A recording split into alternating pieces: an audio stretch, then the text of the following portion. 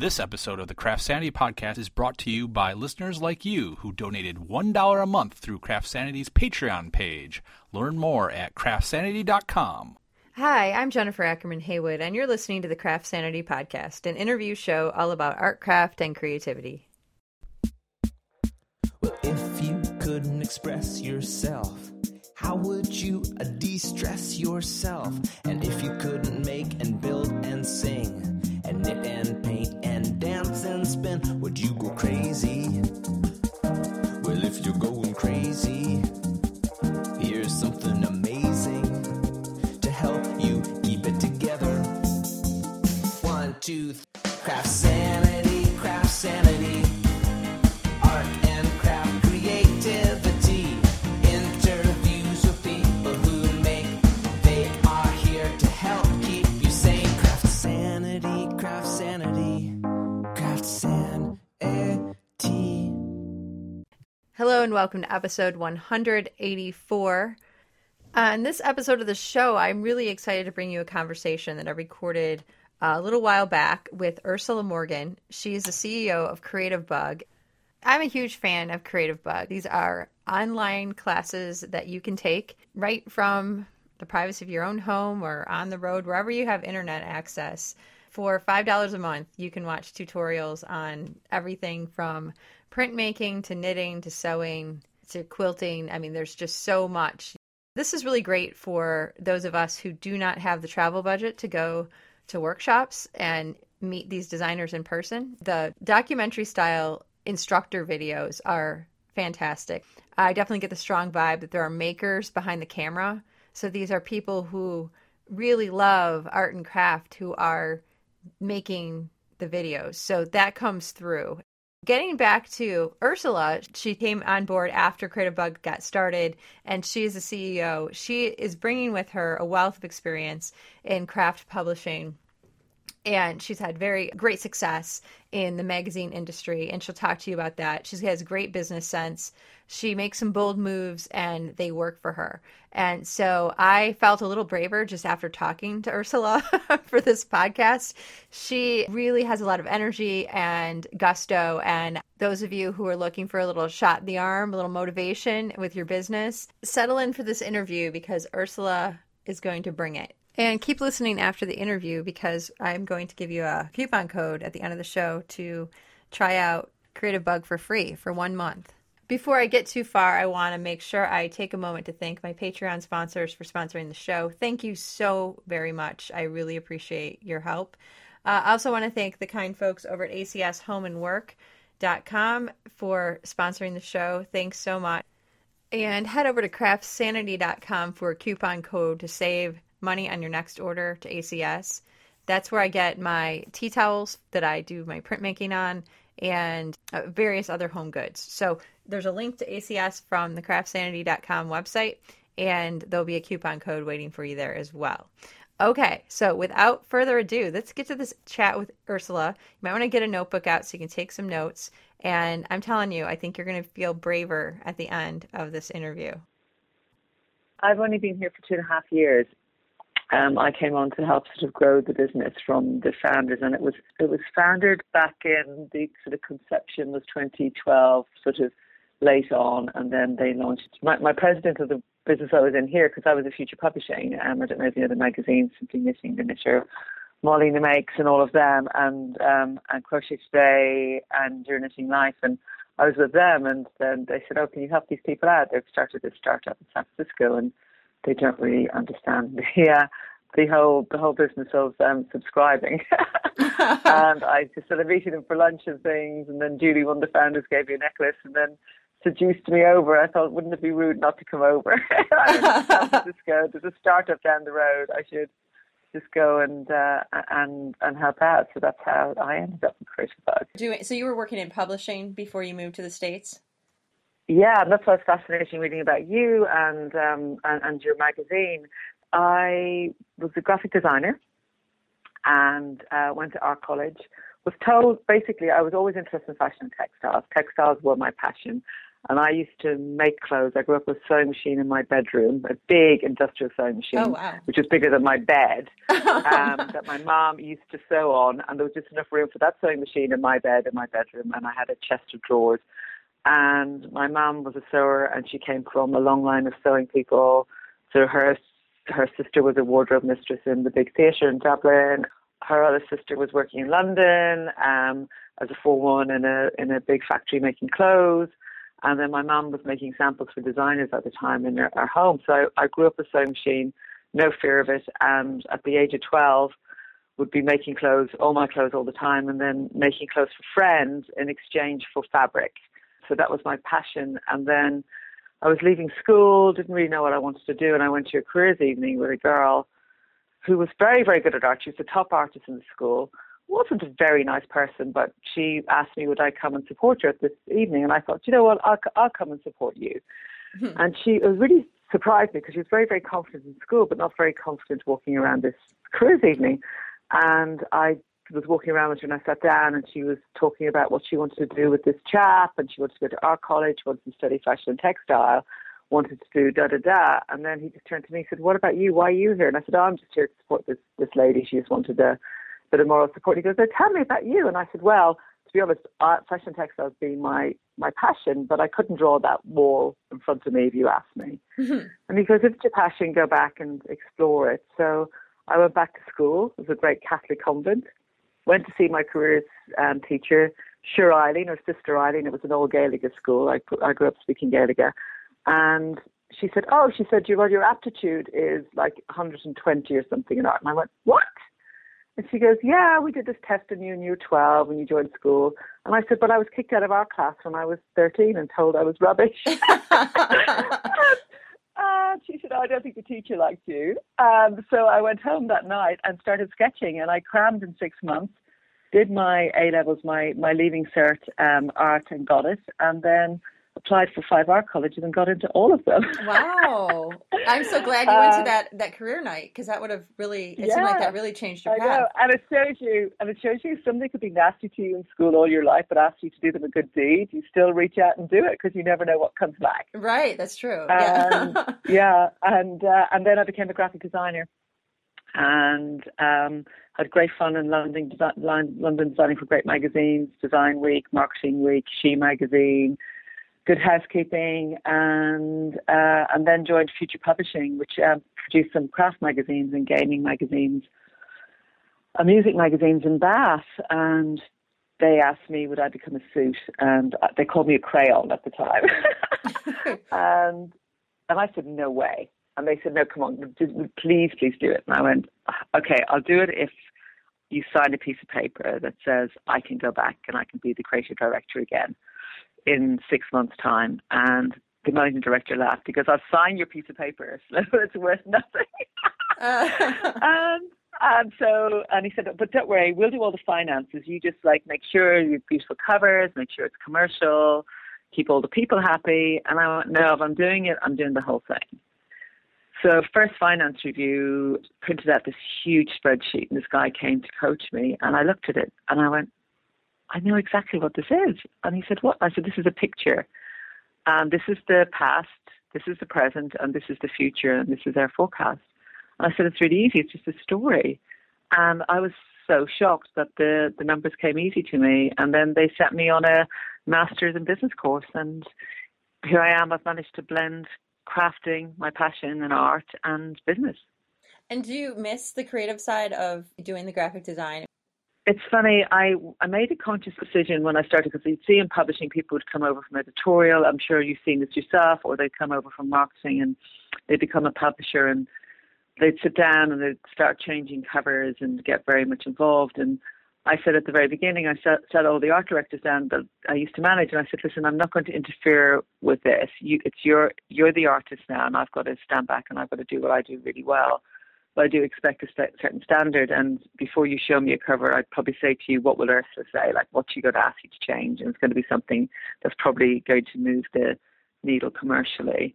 So I did miss it a bit, but I've always been involved in the crafting magazines and the crafting world, so I never had that huge disconnect.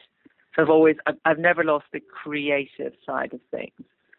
And if anything, I feel like I'm sharing it a bit more. And I think that when you can work with creative people who are great at motivating and empowering people to go, to step up, do their best, and be creative, it really leads to some wonderful outcomes.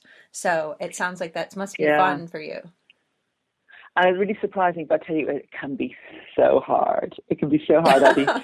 We have an open plan office, and there's around desks, people are having meetings, and I actually put my earphones on, or I do something, or I'll walk away just to distract myself.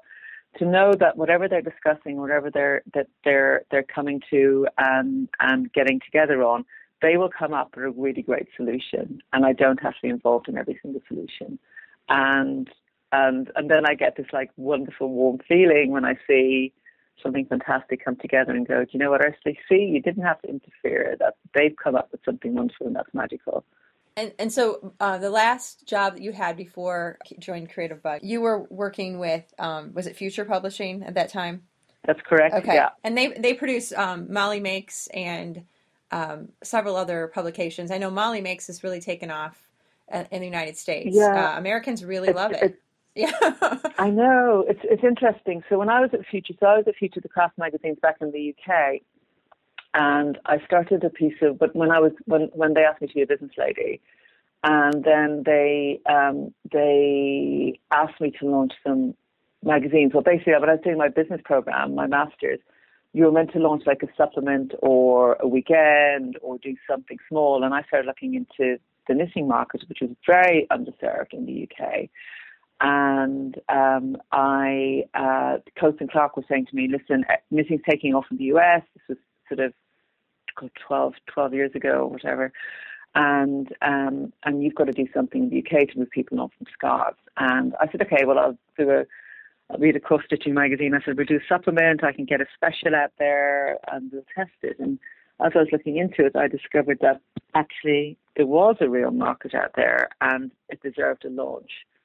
And I rallied my board and I got them to invest in a launch. And then it was hugely successful. That was Simply Knitting. And I asked them for £75,000. That's what I said I needed for a budget. And I said I'd pay them back in a year, and I promised try to not flush it away. And I paid them back in the first 3 months. Wow. And they went, oh my God, Ursula, like but they tried to put me into pressure to launch it faster. And I said, no, I'm doing this critical path. It's going to take 6 months. I'm going to make sure we have stocking for the magazine before we launch it. I'm going to get people's buy-in. I'm going to make sure we have the best subscription gifts.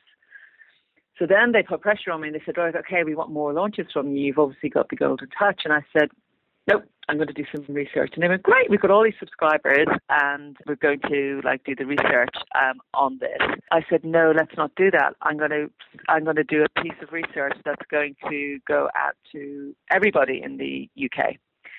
And what we discovered from that piece of research is that people were beginning to cross crafts back then, which nobody thought people would ever do. People thought if you're a knitter, you're a knitter. If you're a crocheter, yeah, you're a crocheter. And I've never understood that mindset. I really have never. No. Because I am a multi-crafter, and I will die a multi-crafter. Like, it's not, yeah. I'm not going to stick to one thing. Yeah, so you discovered, you tapped into that. Yeah, I tapped into that, and I tapped into the two research, and then we started launching magazines off the back of that. And because I said, let's not talk to the people who love us, who already buy us, who are already subscribed to us. Let's talk to the public. Mm-hmm. And then we started spotting trends, and then we launched magazines off the back of the trends. And now we've shared the research with the CHA, the Craftsman Hobby Association in the US and the UK. And because I believe the greater good of that research, all sort of rising tides lift all ships. So I really believe in this collaboration and sharing research with people and getting more people crafting and doing.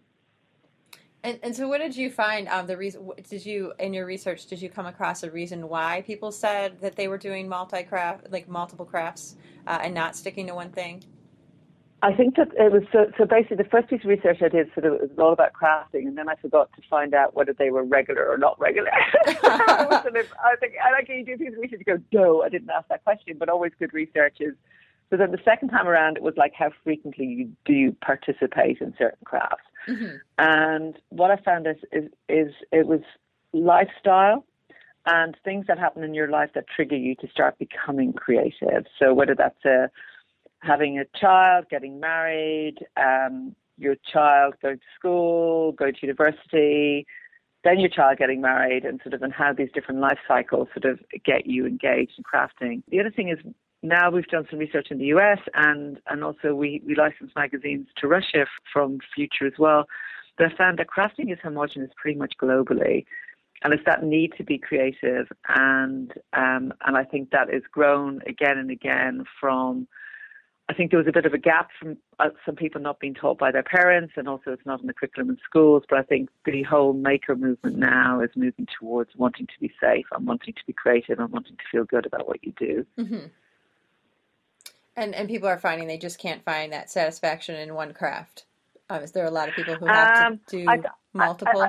I still think that people will do sort of, if you're a crocheter, you're a little bit addicted to that, like hooking and the yard. If you're a knitter, I mean, if I need to relax, like my shoulders, they're hunched up and I need to relax, and I've had a busy day doing awful things like budgeting or something like that, that if I pick up my needles and my yard, I know I'm going to relax immediately, or it might take me more to take up a pen.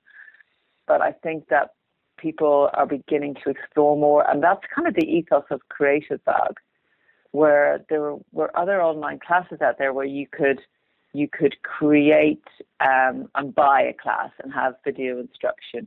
Where Creativebug, the whole ethos was Etsy mashed up at lynda.com, where you pay a subscription price and you might come on to do some crocheting or some cake decorating, but you can watch other classes and you might think, oh, you know what, I've always wanted to do some watercolor, or I've always wanted to sketch. And then you'll look at a Yale class or a Lisa Congdon class and you'll go, do you know what, the only thing I have to do now is pick up a pen or a pencil and follow on, and I can see what I can do this, and there's no barriers to it. It's lifting that mystical thing that I think is difficult. I think back to my own history where I was told I couldn't draw, mm-hmm. and then all of a sudden I could. I still believe that everybody has an artist in them. It's just that nobody's told them that they've had an artist in you yet, or nobody's told you. So that whole thing of creative lifestyle, I think now the barriers have come down a lot more, where people used to say I'm a knitter or a crocheter, and even if you were in yarn, you wouldn't necessarily do both at the same time. Mm-hmm. But now I think that there's much more openness out there with magazines such as Molly Makes, and then subscription business such as Creativebug, that you actually can go into, get some good learning, some good advice, and you can just go for it. And there's no risk. One of the things I really like about Creativebug is just the part that people can even see for free. When they go to the site, before they even subscribe, you can watch information about these instructors and kind of get to know like the people that are presenting this information. And the videos are so beautifully produced. I love that they're like mini documentaries about these very creative, talented people. The people come across as very relatable and accessible. And I think that also entices people to think, I'd really like to, now that I feel like I kind of know this person now, I'd like to take their class. And is that approach, you think, one thing that sets Creativebug apart from some of the other products out there? Yeah, and I think there's two approaches there. One is that when I started coming and chatting to Creativebug, I was saying that I was looking after a studio here in San Francisco that was doing gaming videos and crafting videos, and I was going, God, the tangibility of Creativebug videos, they're so beautiful, and they set off an emotion and they feel tangible. And I always say, I know a good logo or a good cover by something that you feel in your heart. And I just asked one of the video shooters, thinking, how do you get such beautiful shots, and how do you get us so emotionally involved? And again, doing all the little small documentaries on the artists, and they're all different. I mean, they're all so different. They're all shot in different angles and different approaches. And Matt just looked at me as if I was crazy, and he said, Ursula, we're artists shooting art. He said, I'm a video artist, and I'm shooting another artist, and I've got a genuine interest in that artist, and I want to know their story, or I want to know what they're doing, or I want to know what they're creating. And I just thought, you know what, you cannot teach that. Mm-hmm.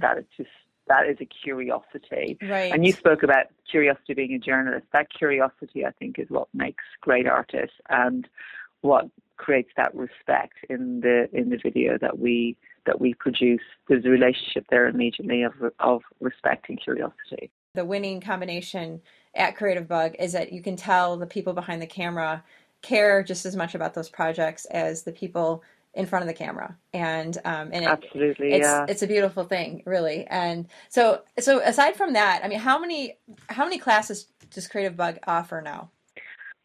Oh my Lord. So we were saying on the site over 500 classes, and then we realized before Christmas there was over 600 classes. Oh, wow. And the really interesting, and we've got another 100 in the bag, and we've got a great plan for this year. But the really interesting thing is that people say, and say sort of like, what are your favorite classes and who's fantastic? And we have some fantastic artists and great classes. And then we'll promote a class that we'll call sort of one of our sort of original classes, and we tell people about it, and then it surfaces again, and it's very popular. And I say that our problem is, and I think I'd love to sort of chat to you about that, sort of is how do you keep resurfacing these fabulous classes?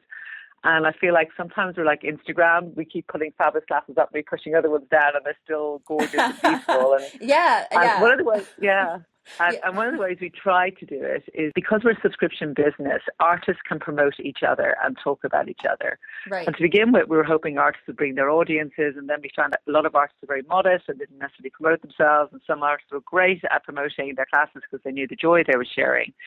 And now artists, we can encourage them to promote each other as well because there's no competition between them. They're just sharing their creative lifestyle amongst their friends and all getting to know each other and do know each other from the craft circles. And a lot of artists are fans of other artists, and now they can actually have a place to talk about it or to share that. But it is a challenge sometimes, and we did the navigation in September, trying to sort of help surface things, and we're trying to group things as well. And it's interesting that I feel that we're trying to get people creative and making things. And then the other way that I see Creativebug is that it's like one of your magazines. It's that you mightn't have time to create that month, but by looking at a documentary of an artist, or by watching a class, as you said, on your treadmill or whatever you're doing, that you're actually indulging that creative part of your brain as well. Right. That Even if you can't act on it right then and make a quilt, yes. You can still file away the information. Yeah, you're filing away the information, and you're looking at the beautiful colors and the textures, and you're listening to that lovely artist talking about whatever they're making, and that can still fulfill a creative need within you. And I know you guys are running something right now that's super fun. Lisa Congdon's class, her drawing class. I mean, I knew, yes. I'm somebody I'm a printmaker, so I draw, but I always think, man, I'm not very good at this. And I have to say that she's really effective at getting you to just embrace the way you draw naturally, like not being totally perfect with everything, just do the best you can. And she makes it so fun. And my daughter and I have done several of we haven't done all the days. We're a little behind. But, but it's so fun. It's so fun. I know. It's so much fun. So Lisa is absolutely awesome. She is such an inspiration, again, coming from not a traditional background, but sort of, but she is so good. She spreads the joy of making and creating. And she believes, like I do, that anybody can do it. Like anybody can do it. And you just have to be given permission. But her drawing a day has been massively successful. The joy every day that I go in and I log on and I look what people have uploaded in their gallery. And then I've had my niece over from Dublin. She's just left me today, and we were downloading all Lisa's classes, all her drawing a days, for her to do on the plane ride home last night, and going through and sort of going, oh, well, we started the broom. I mean, and now because we're day 20. We're kind of mixing around, so sort of will we start with a broom or will we start with the teacups? And oh my God, you just lose yourself. And remember the first time the team were talking about Lisa Congdon, she did some sort of doodling exercises, and I was watching this video and I was watching it. I was picked up a pen and I started just copying her, and I'm going, oh my God, it's addictive. And you didn't have to have the exact pen she had. You didn't have to have anything. And then you're watching this thing grow on your page, and she's awesome. So no, it's fantastic, and she's great. And even it's really interesting because Maybelle, who does our calligraphy class, she talks about the perfect imperfection. She wants to be a perfect calligrapher, and then realized that true art was in that perfect imperfection.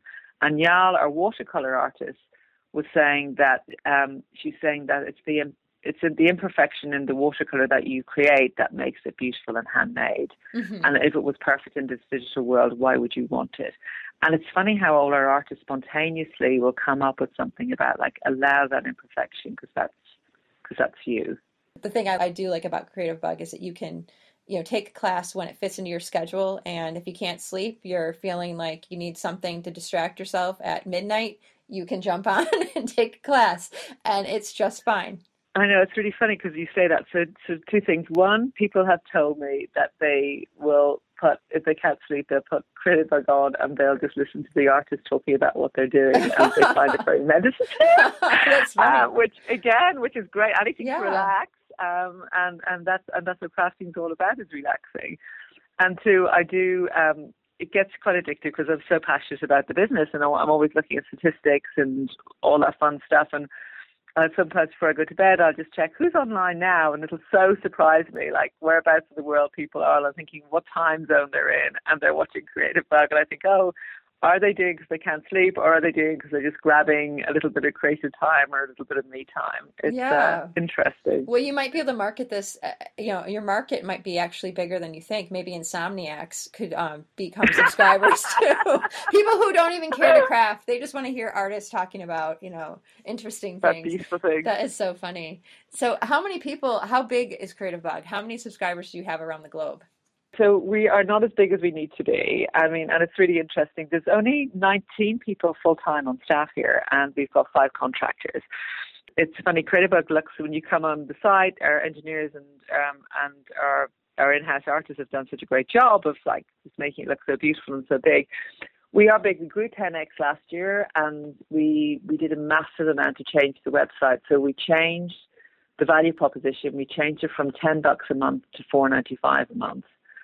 And my whole idea was that I want, it's the price of a cup of coffee. And I don't want people to give up coffee, but just one cup of coffee a month. That's all it is. And then the other thing that we changed then was that every month that you pay your cup of coffee, your $4.95, that you get a token up in the right-hand corner in your little avatar. And that token is that you can bank a class forever. So you can put it in your little piggy bank and you've got access to that class even when you stop subscribing. So you feel like you're getting really good value for money.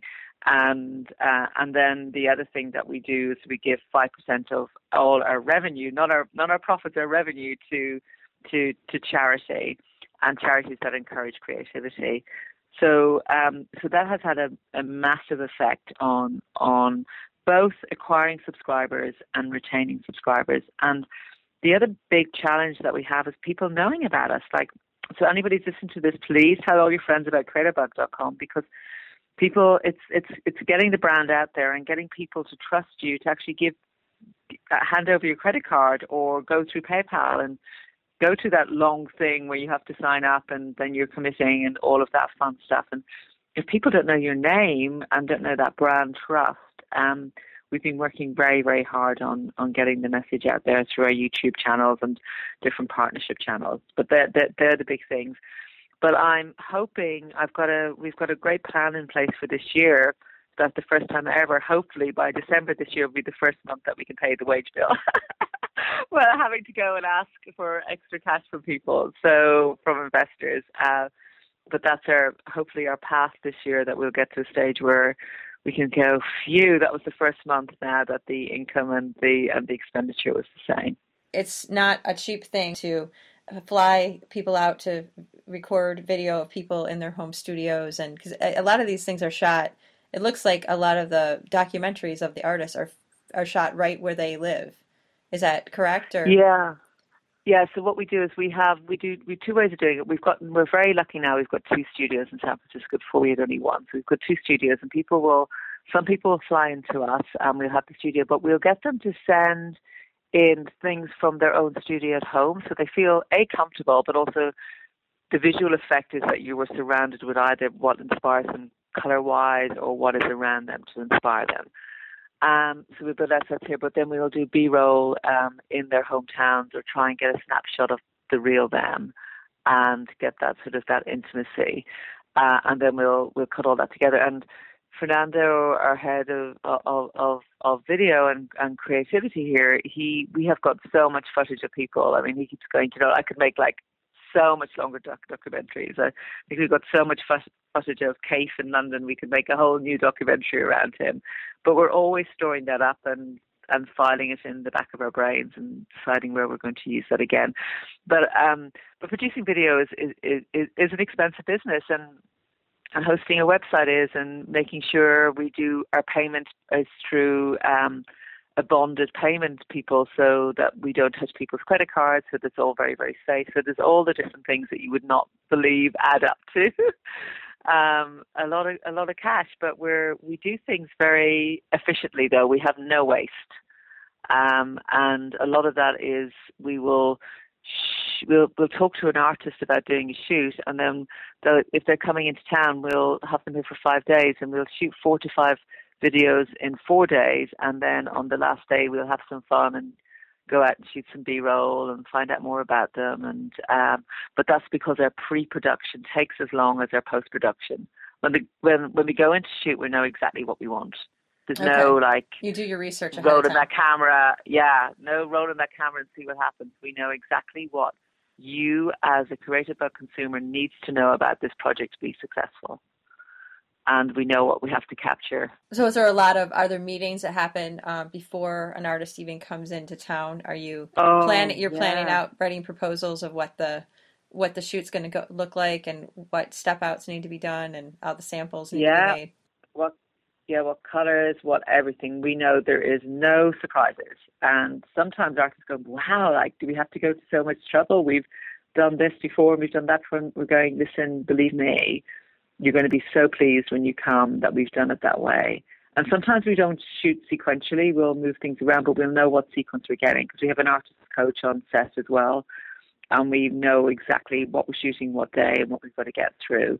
And sometimes we'll jump through different days early. So it's a bit like shooting a soap opera or something like that. It might not be shot sequentially or a movie. Right. But we know exactly what we need to get, and we know exactly what our users need. And we moderate that. So we're always looking for feedback from users, saying like if they're having a problem or da-da-da. And then we're constantly modifying our classes. And we get very, very few complaints about not being able to do something. If we do, we're usually able to jump on it, and our videographers will look at the comments and go, yeah, like maybe we shot that too fast, or maybe we should slow down here, and we'll go back in and re-edit and modify. Oh, wow. Okay, so you're tweaking videos based on feedback, the videos that are already live. You'll go back in and tweak something. we can do that. So, or else we'll say, somebody will say, like, the next time you do this, could you focus a bit more on that? And one of our guys, Devlin or Brian or Eric, will be looking at the comments, and they'll really take on the chin. They go, yeah, we see where you're coming from there. Yeah, we should be paying more attention here or there. And yeah, we will modify things. Absolutely. And so do you get a lot of requests from or submissions from people who are trying to be a Creativebug artist, or do you guys have a recruitment process? For those listening out there, they might be crafting away in their home studio right now and thinking, geez, I would love to be a Creativebug artist. What does it take to make the cut? So we've just shot with our 100 artist, Twinkie Chan. Oh, I've interviewed her. She's great. Yeah, she's awesome. She's so fun. They're so fantastic. They're all so inspirational. Yeah. But we have this interesting code here where you can be a great artist, but you might not be able to explain what you've done well. That's very true. It's a different thing, really. It's or you could be a great artist. Yeah. Two different skills. And then you might be a great artist and you can explain what you've done, but you might not know what other people are most likely to do. Mm-hmm. So we have the aesthetic that we believe is this whole creative lifestyle. And then the second thing is our artists have got to have taught in person themselves. And the reason why that's really very important is that they'll know from teaching over the years or over a period of time that they might be teaching to hold your brush one way. And they'll see that 20% of the class or 50% of the class or 60% of the class will hold their brush a different way, and they will have not such a successful outcome. So they'll go, you hold the brush this way, you might be inclined to do this way, but you'll find your outcome will be this, but if you hold it this way, the outcome will be that. Right, so they have that experience of knowing. They have that experience, yeah. and we just did this. There's a great, if you want to look at a documentary, we did a fabric design class, and we shot it, released it both in chapters, and also you can watch it with back to back as well as a documentary. And one of the artists is hilarious. She giggled. She said, "Now I'm going to ask you to draw a shape, and I want you to keep the shape as simple as possible." She doesn't say why, and then she giggles. She said, "I say this to all my students, and then they draw a complicated shape, and they regret it later on." And I did a complicated shape, and I regretted it later on. But at least you had a giggle about it, and you understand why she said it, right. because so then it was all about repeating that shape over and over and over and over right. again. And then the viewer isn't mad when they do a complicated shape, and she didn't mention it. Yeah. You know. Yeah. So. And you've been naughty, and you have to suffer because you've been naughty. Right. You got to. Yeah, it's your own fault at that point. Yeah. Yeah. So that's really important, that you have to have this teaching experience so that you're setting people up for success. So are people applying to you, or are you going out and actively recruiting people? So people will write into us with ideas, and then we'll look at our editorial schedule and see where the ideas fit in, or just go, "Oh my God, that is just so amazing. Yes, we must do this." And then, but we plan our editorial schedule out for the year, and it's a movable feast, but we kind of have an idea like what buckets we want to fill, or where we're at people's certain stages, and where we should take them next on their journey. And then we'll have our artists that we'll contact for getting involved there. And then we'll have artists who will come to us and go, "Do you know what? I've got this great idea for a class. I'd love to shoot it with you." And then we'll look, and we'll move things around and move our shoot schedule around. But we do get a lot of people, like, especially coming up to us and going, "Do you know what? I know this great artist. You're going to love this great artist." And I'll go, "Absolutely, send in the details." And then I'll say, "But they do need to have thought before, and they have to have this kind of thing." They go, "Oh no, they haven't thought." And we have this artist coach contractor, and she is fantastic. Christine does the most beautiful watercolor animals. I mean, incredible wildlife. And I keep going, "Christine, we need you to teach." And she's going, "No, I'm booking. I'm getting myself in, and I'm going to start teaching people." And she's an artist coach. She knows how important it is. She's going to teach. I'm going to teach about 20 classes, and then Ursula. Then we'll talk about whether I'm ready to do a class or not with Creativebug. Wow. Yeah. So she's taking that really seriously. That's great. Yeah. Yeah. Well, it is hard to have, you really can't have, you don't really know how people are going to react to what your process, unless you try to share it with other people. And I have students, almost every class, people say, "Well, why do you do it that way?" And then you have to kind of pause and think about, okay, so why do I do it this way? And then you explain it. And sometimes you end up adopting some of the techniques that your student, because of the questions you're asked. Yeah. I'll say, "I haven't thought about that. Let's try it." People are like, "Well, have you ever done this?" I'm like, "No, but let's try it right now." And I love that. And I also tell my, students, like, "Hey, if you come up with another technique, like this is my approach, if you come up with something else, by all means, please shoot me an email. Don't leave me in the dark. Yeah. Help me out too." And so it really is a sharing process of, sharing information. And that's what makes it so fun.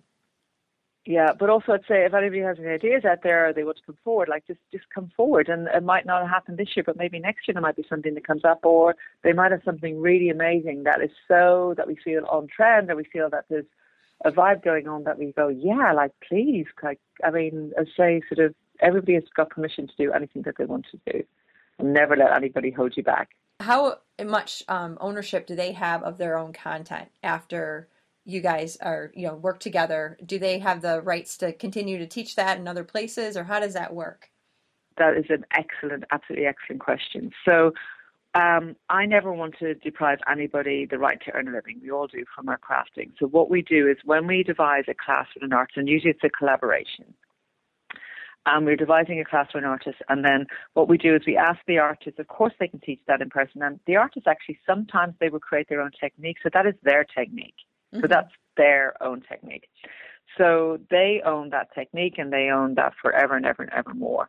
But what we ask for is for a certain period of time for them not to shoot any video class with anybody else on it, but absolutely teach in person.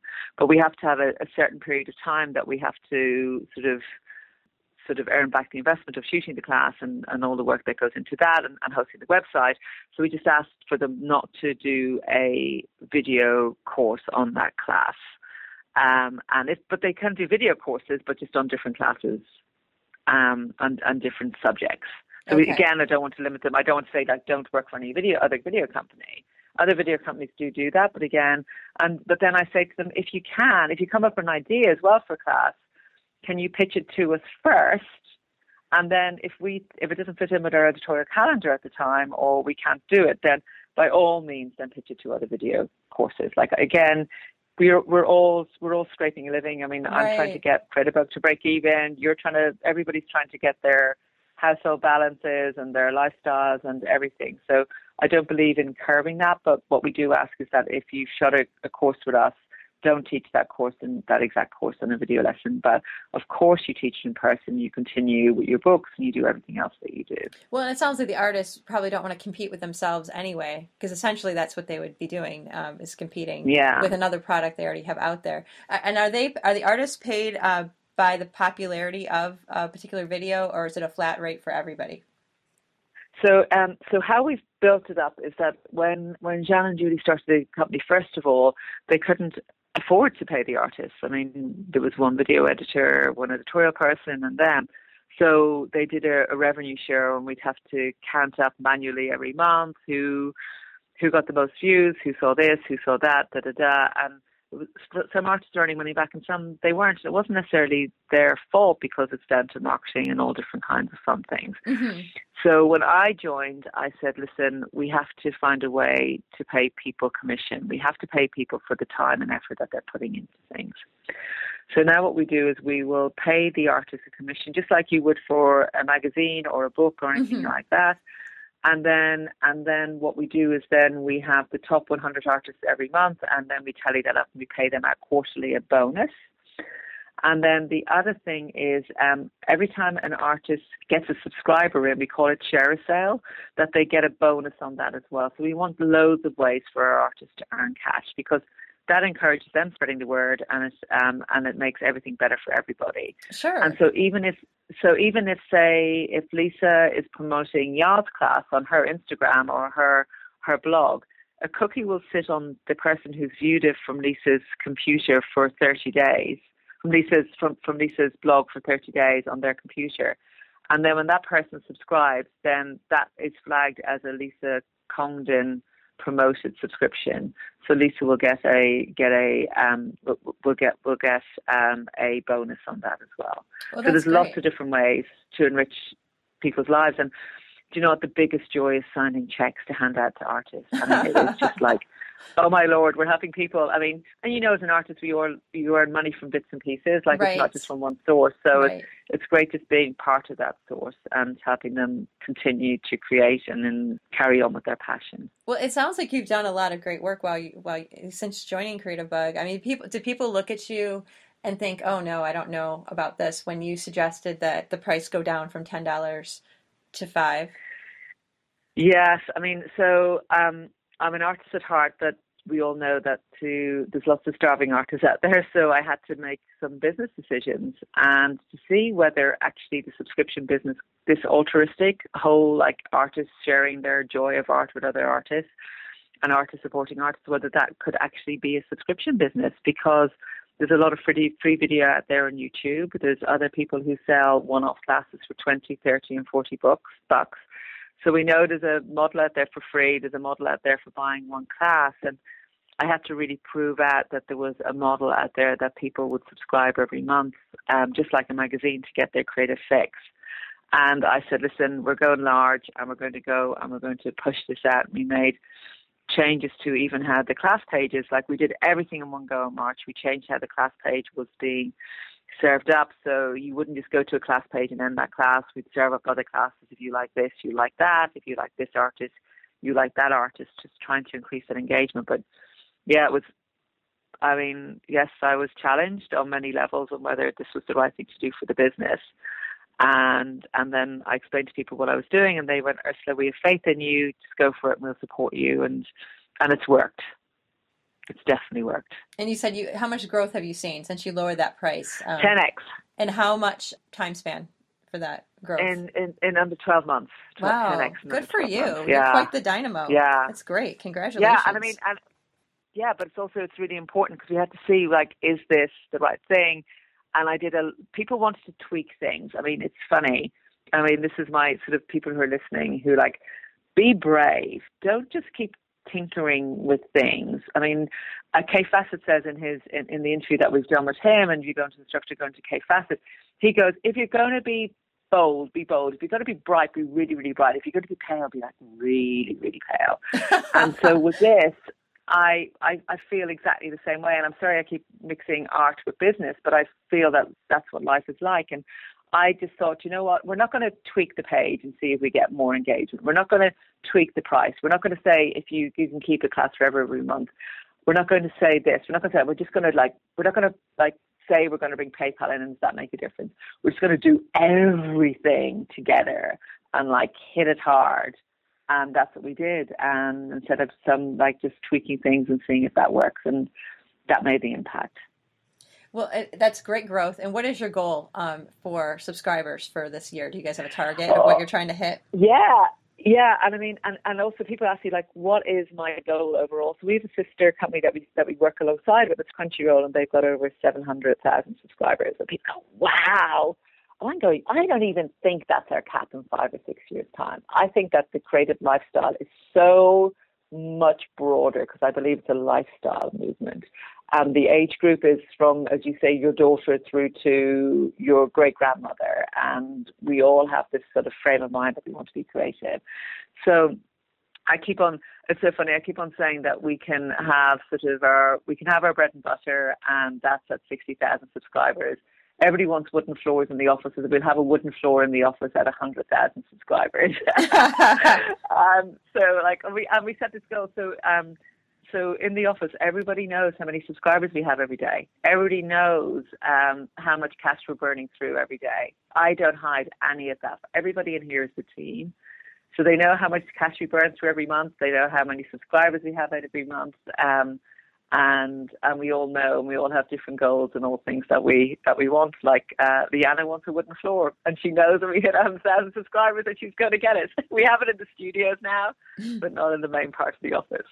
Oh, that's great. So what are you at right now for subscribers for Creativebug? So we have got investors that don't want us to share that right now. Oh, okay. Okay, and it's just an investor thing.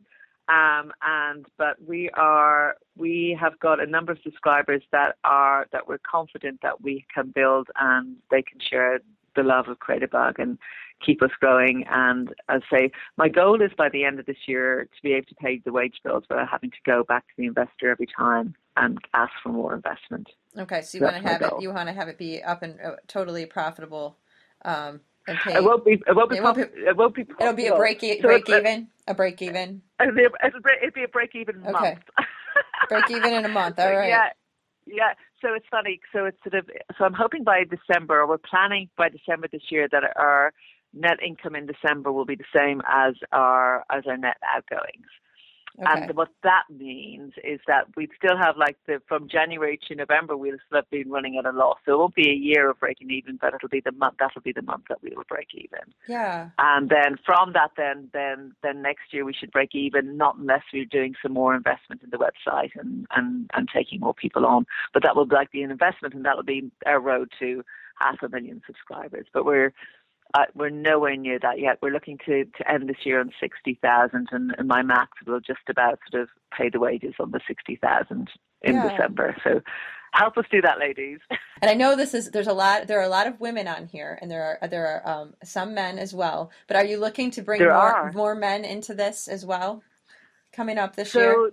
At the CHA this year, there was a trend report, and they had this chap who spends half his life in Paris and half his life in New York, and he's looking at trends, and he doesn't look at micro trends like little things happening now. He looks at macro trends, so trends that are going to be going on for the next 5, 10, 20 years. And he said that men are really, really getting into making and crafting. And I thought maybe it's just because we're Creativebug, because our guys here are knitters or they're drawing, and Courtney did a live broadcast this on the 14th last Thursday, and it was all about contour drawing, blind contour drawing. So, I mean, everybody here is doing all this stuff. And I just thought the guys were doing it because A, we're Creativebug, and B, we're in San Francisco and there's like this whole creative lifestyle. And then I sort of opened my eyes and I'm thinking, no, there's definitely more guys getting into crafting. And you think about attitudes towards parenthood and wanting to be creative with your children and more chaps really, really wanting to be involved there.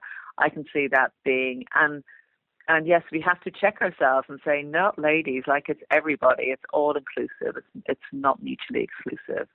And the guys have started knitting here. I'm really sorry to say that they've actually got better than me. I've been knitting all my life, and they're pretty good and dedicated and very tidy with their stitches.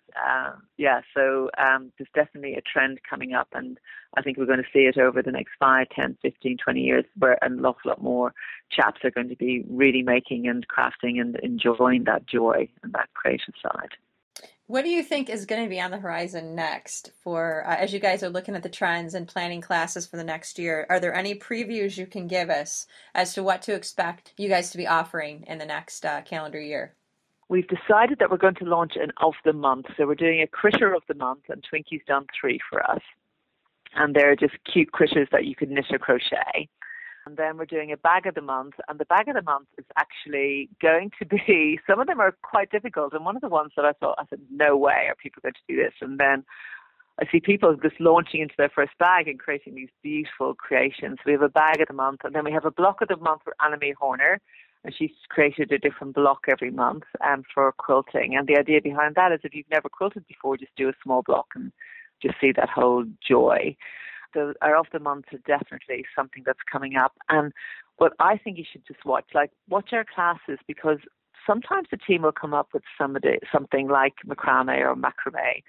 And I'll go like, where does that come from? Like, why are you making all these hanging baskets? And this is like the beginning of last year. And they're going, no, Ursula, this is bubbling up. This is going to be something that people are going to be interested in. Huge. Yeah. Yeah.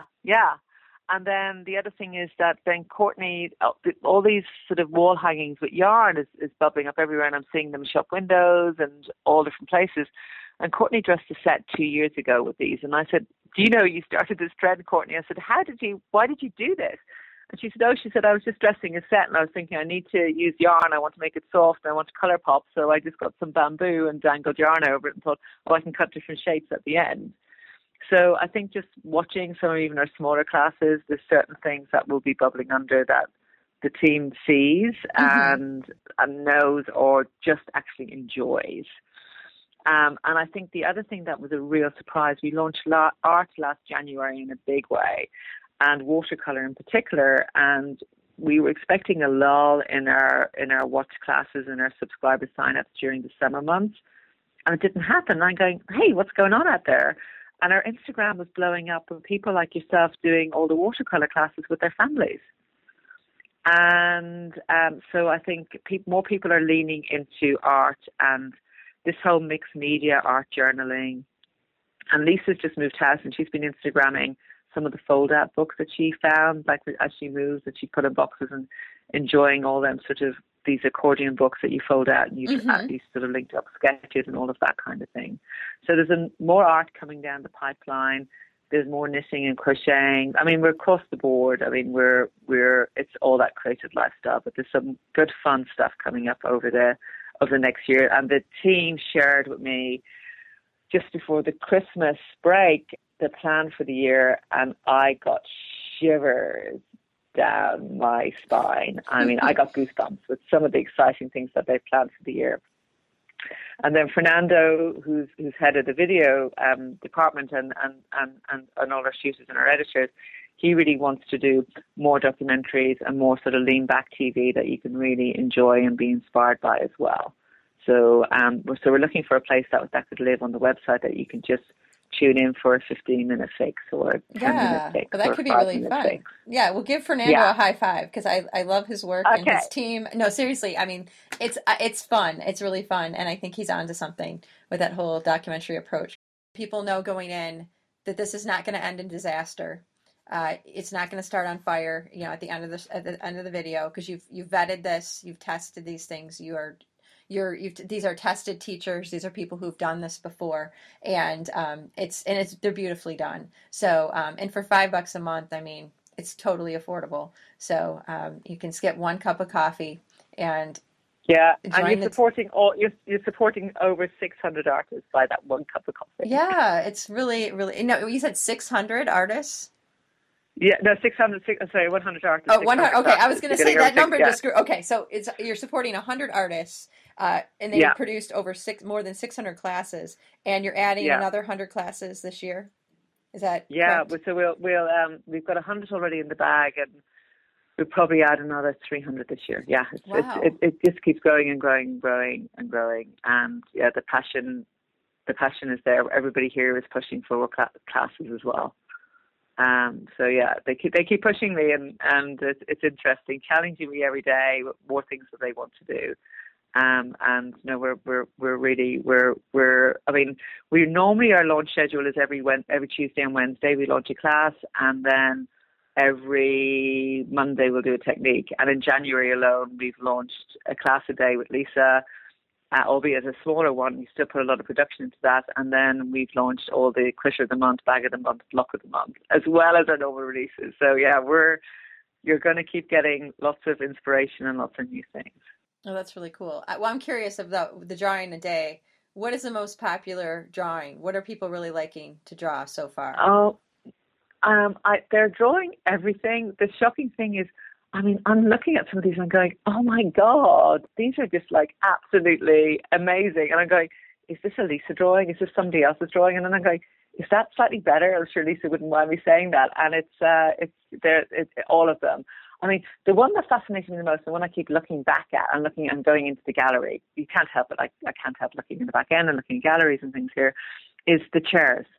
Oh, yeah. And so it's so hard to draw a chair. I don't know. I mean, in our college, I remember learning how to draw a chair. Like, drawing a chair is so tough. Like, getting that looking like it's actually standing up, not falling down, not leaning over, that you could actually physically sit in it. Yeah. And I remember my son, when he was 7, we were drawing at our back garden, just sketching, and he drew a chair. And I went, how did you draw that? Like, how did you do that? And he's going, I don't know. It's just there, and I drew it. And I'm going, what? And then I think that Lisa's just said to people, that chair is there, just draw it. And people are just throwing themselves in. So that's the one I keep looking at and going, wow, like that's no training. That's just using your eye and looking and putting a pen to paper. So that's the one that I keep looking at. I love the teacups as well, because I love cups like yourself, but it's the chair that keeps drawing me back to look at.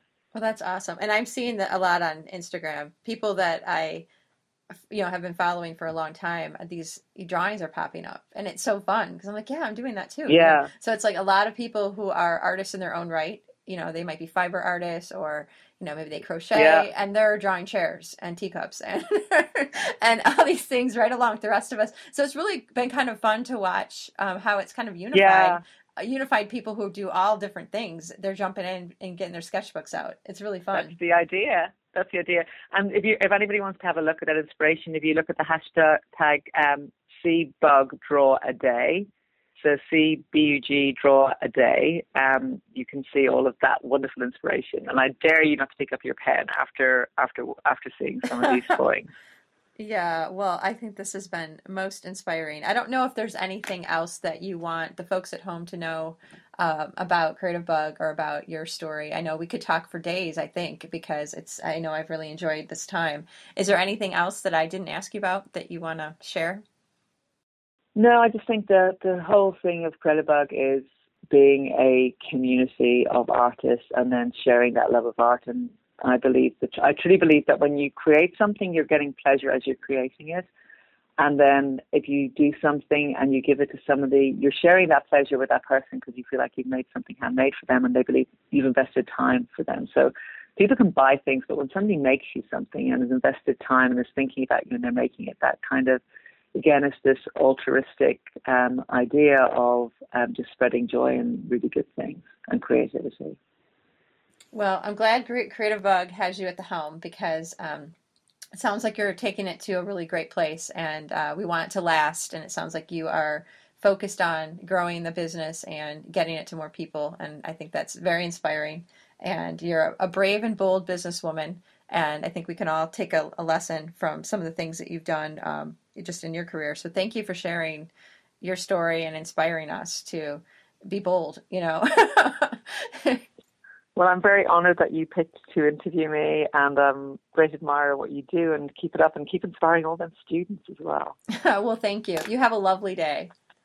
Okie dokie. Bye-bye. Bye. A special thanks to Ursula for being on the show. I really enjoyed our conversation, and I hope you folks at home did too. And I hope you're also feeling really inspired now to go out there and ramp things up for your own handmade business, or maybe work your way up to being an instructor on Creativebug. That would be a really cool goal. They produce beautiful videos, so I think that would be a feather in your cap if you're one of the chosen ones who get to be a Creativebug instructor. In the meantime, it's so fun to just enjoy Creativebug and check out those videos. Ursula and her team have agreed to let CraftSanity listeners try it out for 1 month free. So if you use the discount code CraftSanity, you can just type that in and you'll get 1 month free to try it out. And something tells me you're going to get hooked like I did. Head over to CraftSanity.com for links to Ursula and Creativebug. You can also find a coupon code at CraftSanity.com to save money on your next order to acshomeandwork.com. That's a CraftSanity sponsor. Thank you, Ted, for your continued sponsorship. I also want to thank the CraftSanity Patreon sponsors out there who are contributing to keep this show going. Thank you so much. I really appreciate it. Okay, I have more shows to edit. Now I'm going to be moving on to the shows I recorded in Columbus. So those are going to have some video components as well. So this should be interesting. And I am working on the next installment of CraftSanity magazine. This one will probably be an e-edition only, and that will be available in April. So stay tuned for that. It's not too late if you have an idea, a recipe, a story to share. I'm still collecting those. Well, I'm always collecting those. I also will be sending out a newsletter soon. I'm trying to send one out about every week. We'll see. I broke my finger about a week and a half ago, so I typed my last newsletter with a broken finger. I didn't know my finger was broken. It just hurt really bad. Now that I know it's broken, I'm kind of easing off to typing a little bit. I have sat down a couple times to type my newsletter, and it's very painful, so I keep stopping. I will be able to kick one out. I think I need to put it on voice activation, dictation mode here on my computer, and do it that way. But anyway, if you go to CraftSanity.com and click on the newsletter link at the top of the page, you can sign up for the newsletter, and I'm trying to share information about just some fun writing that I'm doing and information about things I hear about in the art and craft world that I think might interest you, and also keep you up to date on the latest CraftSanity projects. So yeah, check that out, and I'm going to get back to work. I'll be back soon with another episode. In the meantime, CraftSanity, my friends, it works for me. Thank you for listening to this episode of the CraftSanity podcast. To support the show, click the Patreon link at CraftSanity.com to donate $1 a month, or buy a handmade loom or magazine at CraftSanity.etsy.com. Same time next week.